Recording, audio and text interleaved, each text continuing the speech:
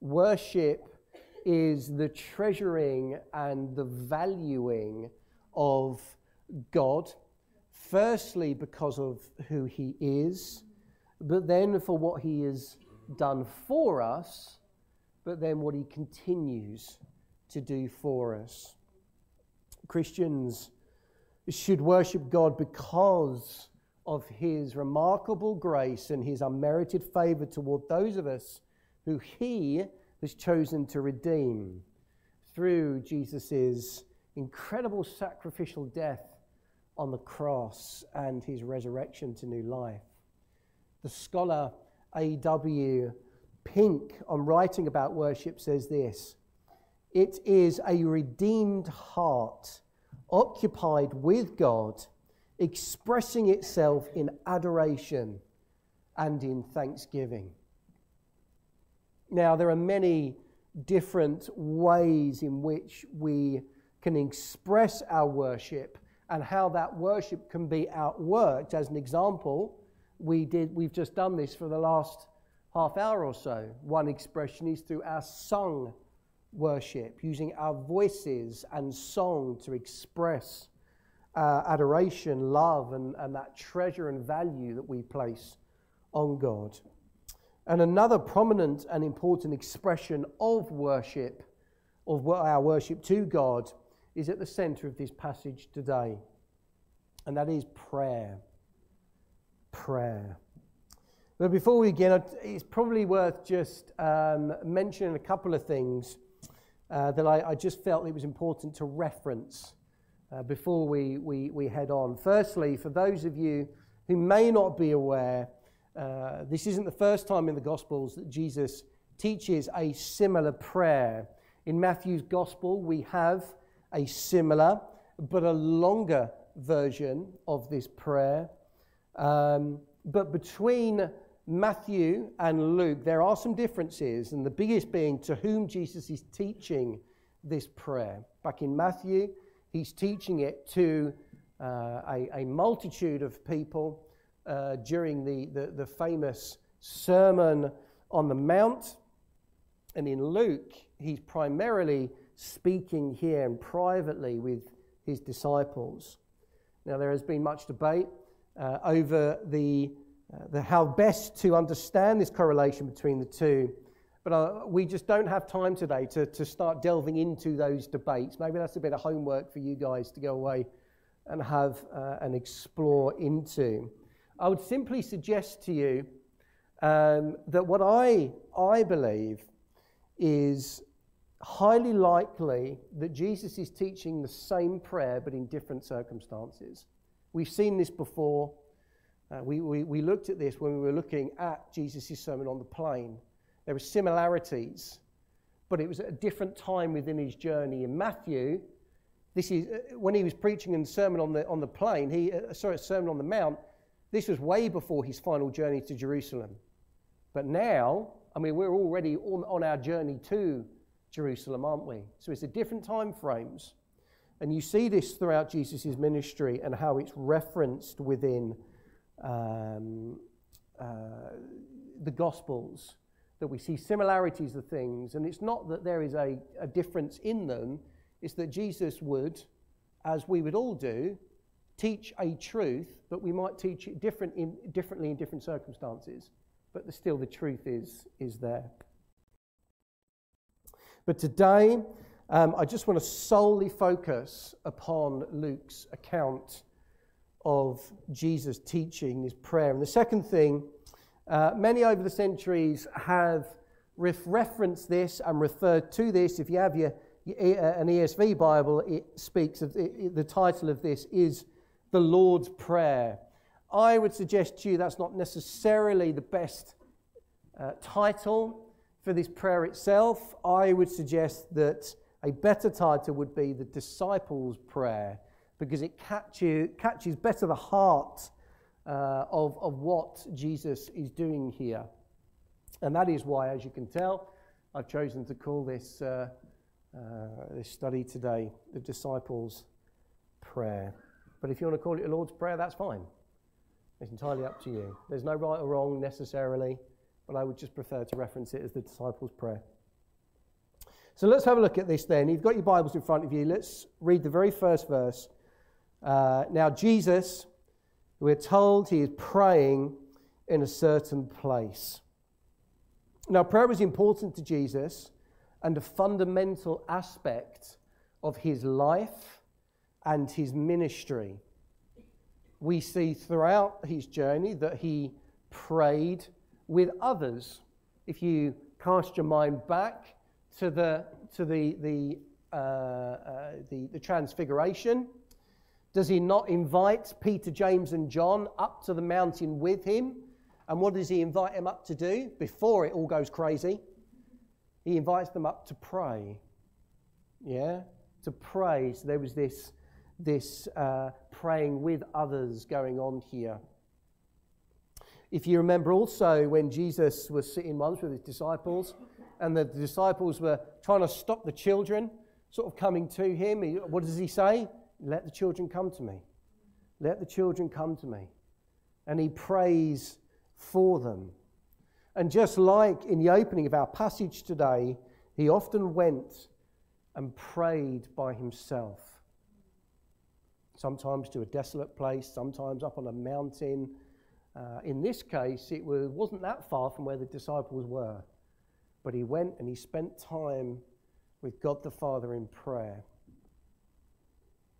It's clear from this verse that Jesus was close enough that the disciples were able to watch him pray, because as soon as he had finished, we read that one of his disciples said to him, "Lord, teach us to pray as John taught his disciples."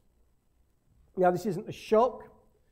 The fundamental part of a rabbi's responsibility was to teach, and the responsibility of the student was to learn, take on board, and apply what the rabbi was teaching them.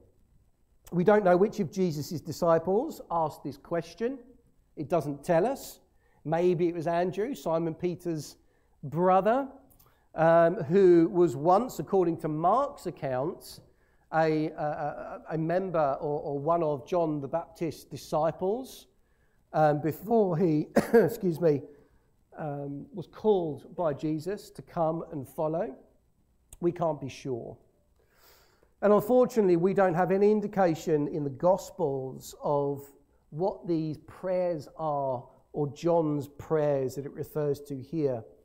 But in some respects, it's irrespective. We don't need to know what these prayers are. And the reason we don't need to know is because in this moment, this disciple is now asking Jesus to teach them to pray. Asking Jesus to teach them to pray. And it's here that we begin to learn the importance of prayer in the life of Jesus' disciples, of which we are a continuation.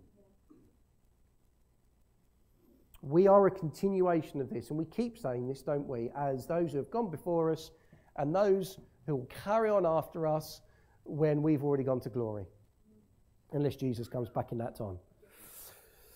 Jesus begins with a statement that I would suggest that we would be wise to consider. Let's just look carefully. You easily miss this. This is one of those, remember one of those messages that I did, don't skip over the bridge. This could easily be one of those moments where we could skip over it to get to the actual prayer, and we miss an important truth that Jesus is teaching. So this is a don't skip over the bridge moment. We read, and he, Jesus, said to them, the disciples, when you pray. When you pray. He didn't say, if you feel like it, then you can pray.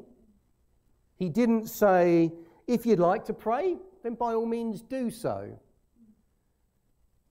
He said, when you pray. So here in this simple statement by Jesus, we see that at least the Jesus in this moment, there is an expectation on the disciples and subsequently us today that prayer is expected of us. Right? It was modeled by Jesus. He expected his disciples to do it and us. But we have to ask, if Jesus expects disciples to pray, we first must ask the question, why is it so important? Why is it so important? Well, here's some suggestions I'm just going to throw out there. Firstly, it helps us to grow closer to God. Prayer helps us to grow closer to God.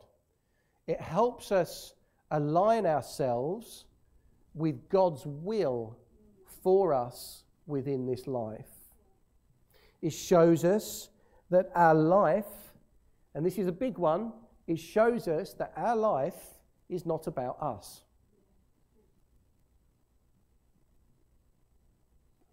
I said this before, I think this is one of the hardest things the world struggled with, but also Christians struggle with. Yeah? Our life is not our own. So it helps us to realize that life is not about us. But it also does help to give us strength and hope, does it not? Prayer does help to give us strength and hope. It helps us with wisdom, helps us with guidance, with peace and with comfort. And it also does help increase our faith. I love C.S. Lewis's statement about prayer. He says this, and I can just picture him. If he said this in public, I just picture the enthusiasm that he says this in. He says, I pray because I can't help myself.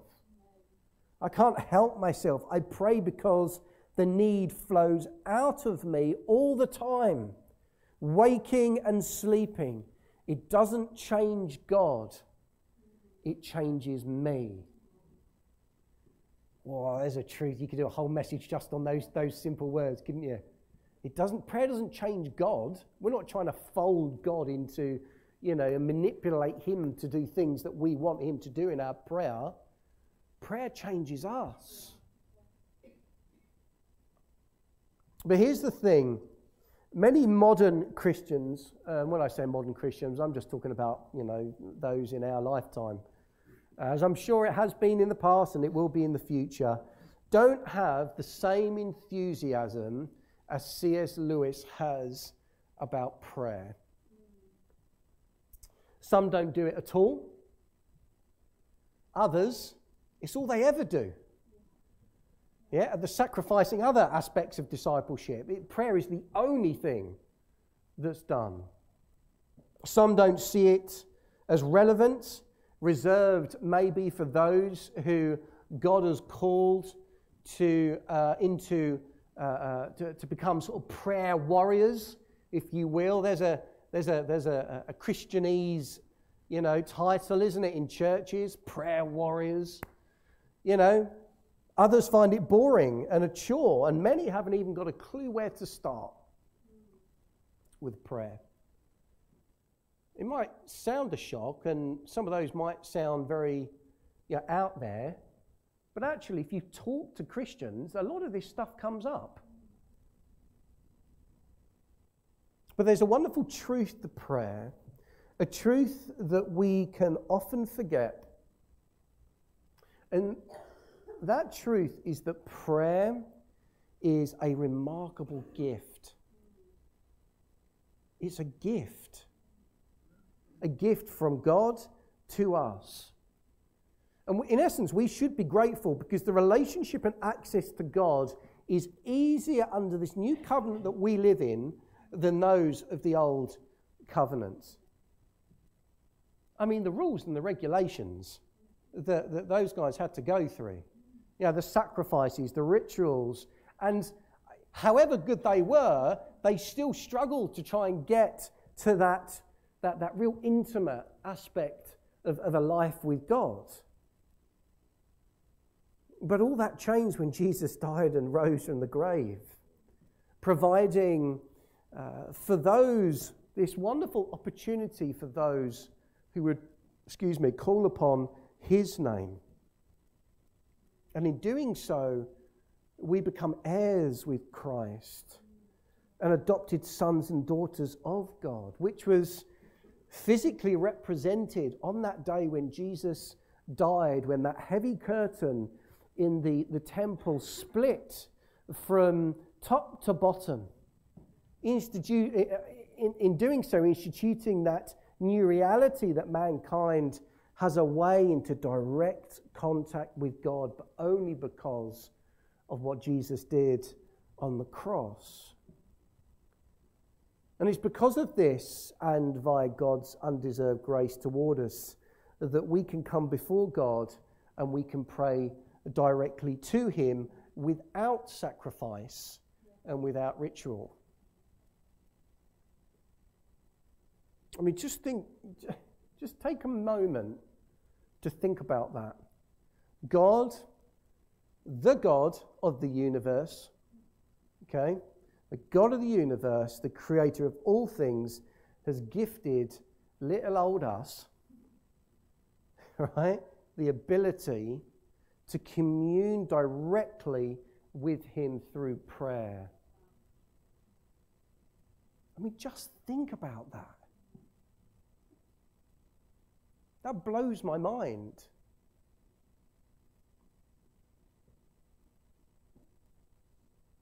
So why is it that when we've been granted such a gift, do we struggle to do it? Do we struggle to use that incredible gift that we've been given? We sometimes see no value in it, or see it really as an important aspect of our everyday life. So the disciple has asked Jesus to teach them to pray. And Jesus says this: when you pray, say, Father, hallowed be your name. Your kingdom come. Give us each day our daily bread, and forgive us our sins, for we ourselves forgive everyone who is indebted to us, and lead us not into temptation. Now, there are two primary truths that I want us to grasp and take away with us today from this prayer that Jesus is teaching the disciples to say.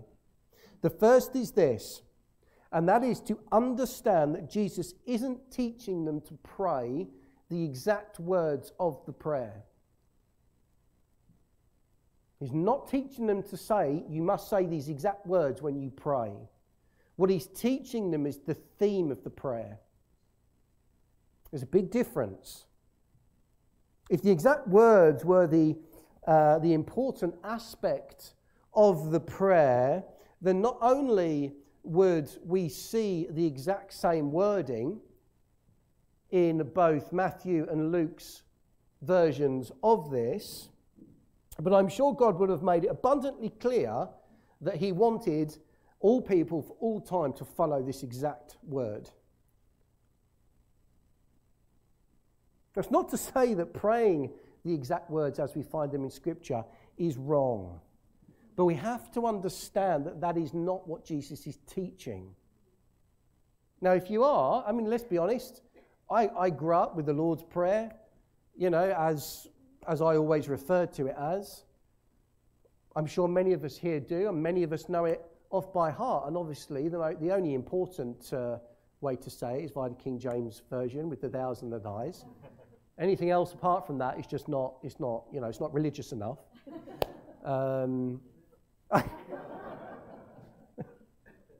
So please don't misunderstand.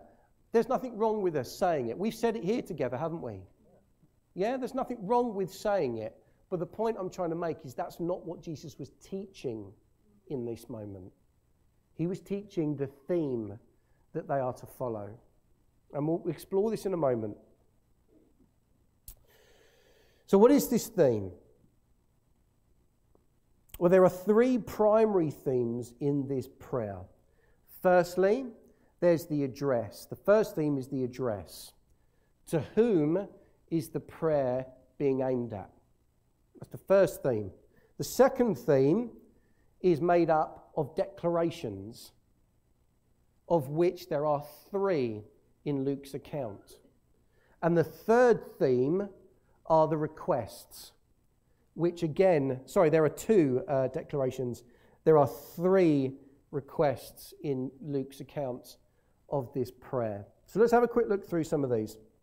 So firstly, number one, this first theme, the address. He says, Father. Father, the very first words of the prayer. Father. The prayer opens to whom it is addressed. In this case, it is God the Father. Please, it's not Daddy. It's not Daddy. Personal rant now. It does frustrate me when I hear people say Daddy to prayer, to God. All right?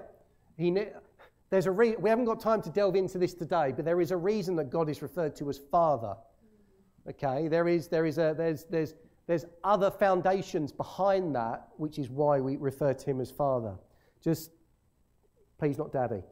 So this essence of Father or pater in the Greek, or many of us would refer to as Abba in the Hebrew. The use of the Father, this word Father, not only honors God's sovereign authority over creation, but also shows this respectful intimacy that is now established between us and God. And the wonderful truth as well is that not anyone gets to call God the Father, Father. You know, that is, you can look through Scripture, that is something that is reserved for Jesus and for those who call Jesus Lord. Because it's those people that have given their life to Christ. It's those people that have been adopted as sons and daughters into God's family.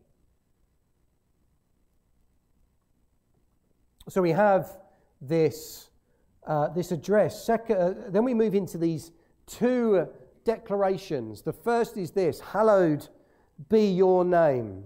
Hallowed be your name. Hallowed means holy or sanctified. So at the outset of the prayer, we recognize the holiness and uniqueness of God the Father.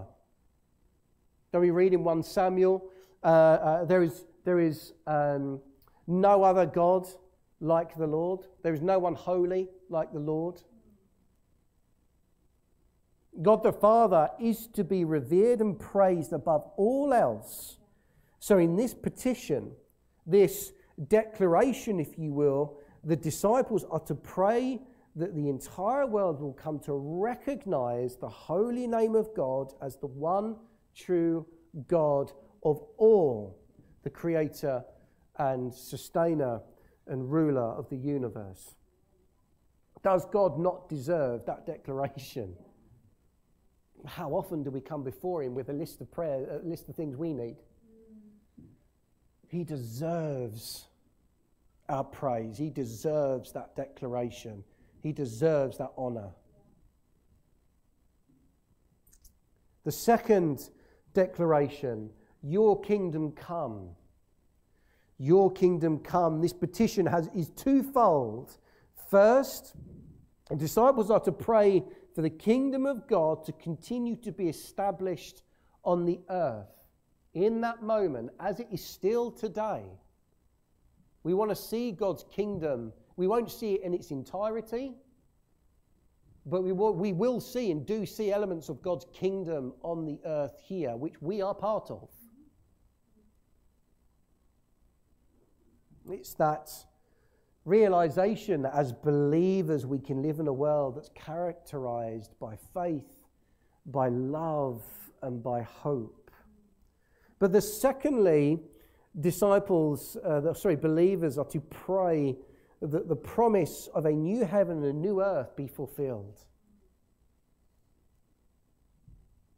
A wonderful moment when the faithful will live with God in his kingdom eternally as members of a holy city in which there is no death, there is no crying, there is no pain, there is no hurt.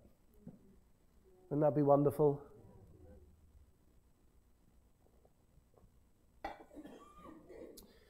So we have who we're praying to, or Jesus is teaching Recognize, remember who you're praying to. Yeah, you are followers of mine, so you can approach God as Father. You can approach God as Father. But remember, you give him the honor and the praise that is due his name. So we declare those truths. We declare, hallowed be your name, and we declare thy kingdom come. I mean, I'm even slipping back into the King James. Your kingdom come. But then we can approach him. Now we can approach God. Now we can approach and say, the first of the requests, as is written in this prayer Jesus is teaching, give us each day our daily bread. Not only does this request speak into the need for believers to have their physical needs met, and recognize he doesn't just say, just pray to God, give us our bread. He's very specific, isn't he? Give us our daily bread. You know, there is a consistency with our need to pray. There's a consistency with our need to come before God. And we know throughout Scripture, you know, there is this need on a daily basis, sometimes an hourly basis, a constant prayer, as we've spoken about before. But this appeal also prays for spiritual sustenance in order to give believers the courage to go out into the world to spread his gospel message. Deuteronomy 8:3, man shall not live on bread alone, but by every word that proceeds or comes from the mouth of God. So again, there's a twofold there. We then come to our second request, forgive us our sins, for we ourselves forgive everyone who is indebted to us. It's a tough one, this one, isn't it? And it's worth just mentioning, I'm going to be spending some time on this subject at some point in the coming months, because I think it's important to do so. But within this, in this moment, I think we have to just remember that there is real wisdom in what Jesus is teaching them to pray on this second request. You see, while anyone can ask to receive forgiveness, reflecting on the way we forgive others can lead us to learn patience and grace that can be transformative in our own lives. Now, I recognize that's not easy. I know that's hard. But us learning to let go and forgive those who have done us wrong can actually help to grow us on our journey of discipleship and our journey of becoming Christ-like. But when forgiving someone proves especially difficult, the Bible teaches that a good time to start that journey of forgiveness is during prayer, when the believer's minds and hearts are connected with God. It sort of makes sense when you think about it, isn't it? It's only God that can help us on that journey. It's only God that can teach us and help us to forgive. So it makes perfect sense that the place we start is when we're in prayer, when we're communing with him. And in Mark 11:25 we read, and whenever you stand praying, forgive, if you have anything against anyone, so that your Father also who is in heaven may forgive your trespasses.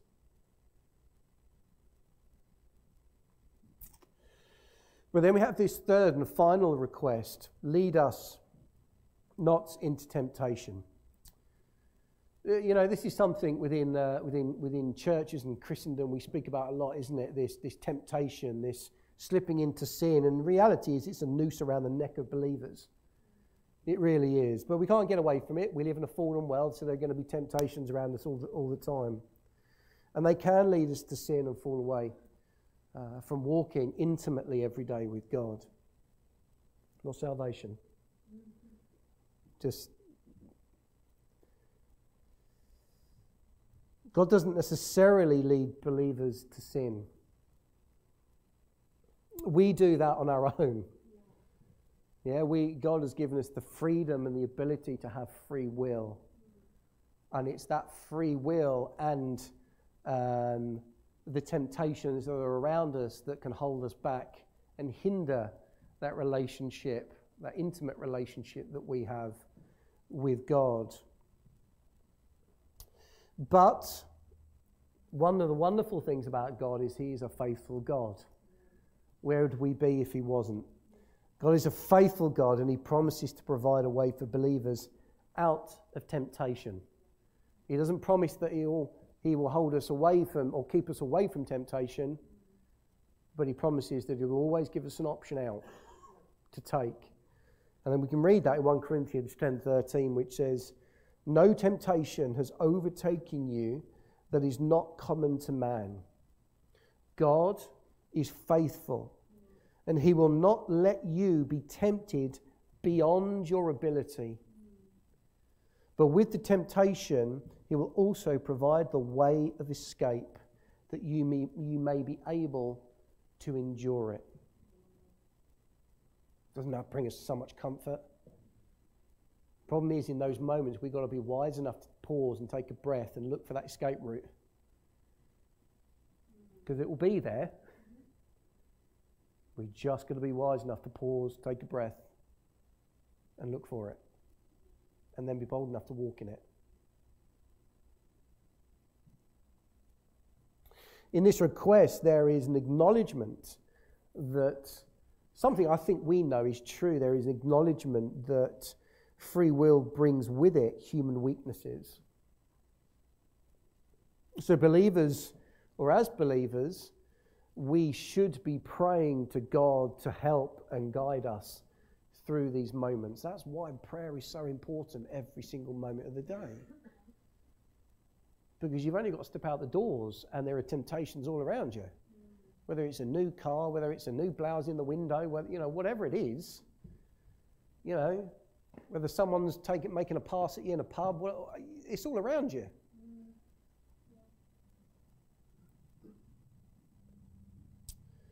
So here we've had a very quick overview of the themes contained within this prayer, which, as I said to you, is what I believe Jesus is teaching, the themes. And actually this theme of how Jesus made up this prayer is a good theme for us to follow. It's not the only one, but it's a good theme for us to follow. The words may change, the prayers within the themes may change, but the approach to the prayer should remain founded upon similar theme as Jesus has established here. And there is one, could you put that hand? How many of you have seen this before? Yeah, this is one back, I don't even remember where I first saw this. But this, again, it's just you can see the same themes contained within this. This is something that quite often you can use with children to help them remember a healthy theme to pray, or when they approach prayer. For those who are maybe new to faith and you're on this journey of learning what prayer is, it just gives you a good way of grounding how that theme of prayer or how we can approach that theme of prayer. And quite simply, our thumb is praise. We saw that, didn't we? The first thing we do is we give God praise for who he is, for what he's done.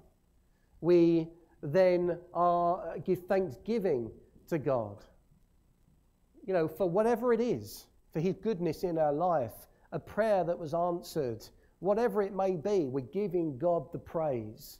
It's all to him, nothing of us, it's to him. We then intercede.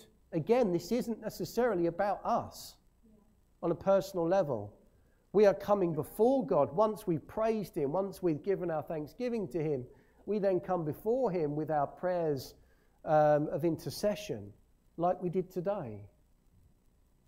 Lord, I pray for the people who are suffered in the earthquake. Lord, I pray for the persecuted church. Lord, I pray for my neighbour who's going through this situation. Lord, I pray for my family member, my wife, whoever it is. We're lifting up those prayers of intercession to God.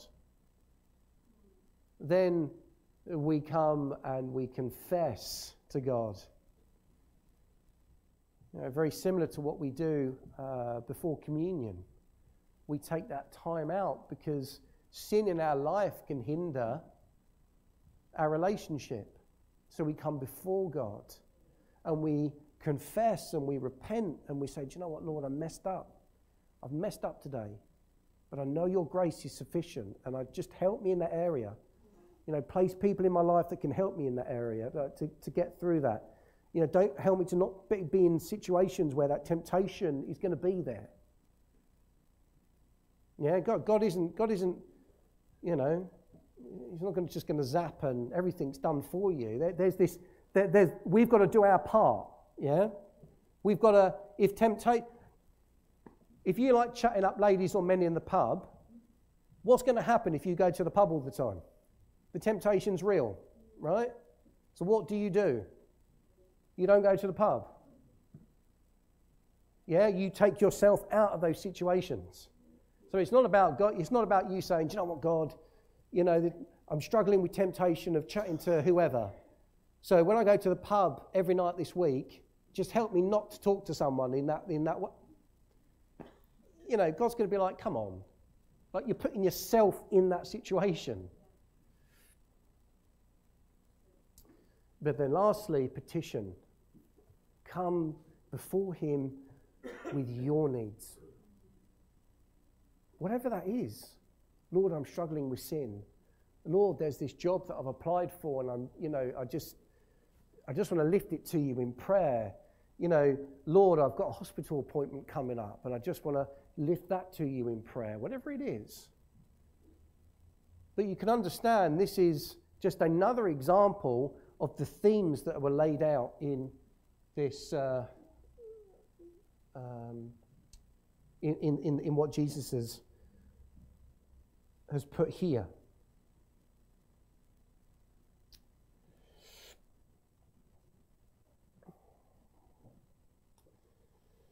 All right, I'm going to have to call the band up because, let's call the band up. Time is running away with us today, isn't it?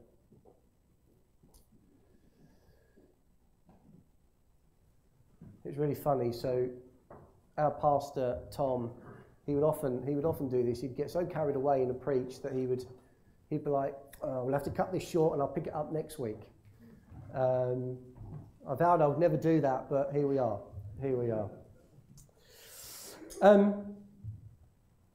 There is something I do want to pick up next week. So next week we are going to continue with the next phase of this, where Jesus uses a parable to continue teaching about this prayer. But I suppose what I really want you to take away today is that, first and foremost, prayer is an incredibly important aspect of the believer's life. It is a wonderful gift that we have all been given. Let's not abuse that. God wants to listen. God wants to hear. He knows your heart. He knows what you're going to say before you say it. But that doesn't stop him wanting to hear you say it. Because it shows a dependency. It shows an intimacy. It shows that you respect God. It shows that you need God. Yeah? He's not going to listen to your prayer and go, wow, I didn't know that. Like, he knows your prayer. But he wants us to come before him. Like we would want any child to come to a father or a parent and just say, do you know what, I'm really struggling. He wants that. He wants that intimacy. But as we've seen, this prayer that Jesus taught, this prayer that is focused upon primarily a corporate prayer setting, which we'll come on to next week, is a prayer that isn't focused upon, say, these individual words. It is a prayer that is focused upon, use this template, use this theme to come before the Lord, because it will always change. It will always change. Give us our bread. Yeah, of course, we might say, Lord, I need to stock the cupboards. But there could be something else. Clutch went on our car, last week. So our prayer was, Lord, help us work through this clutch situation. So the prayers themselves might change, but the theme remains. And that, I think, is what we need to carry with us. Use that template. If anyone wants that, the hands, then just let me know, and we'll get that sent out to you. But Heavenly Father, Lord, I thank you for today. I thank you for your word. I thank you for your truth, Lord. Lord, I trust that though we weren't able to expand upon everything to do with this verse today, that we are able to not only be challenged, but to take away some truth of the passage itself and what you were teaching your disciples then and teaching us today. So Lord, I pray that you bless us all as we head into this week. In Jesus' name, amen.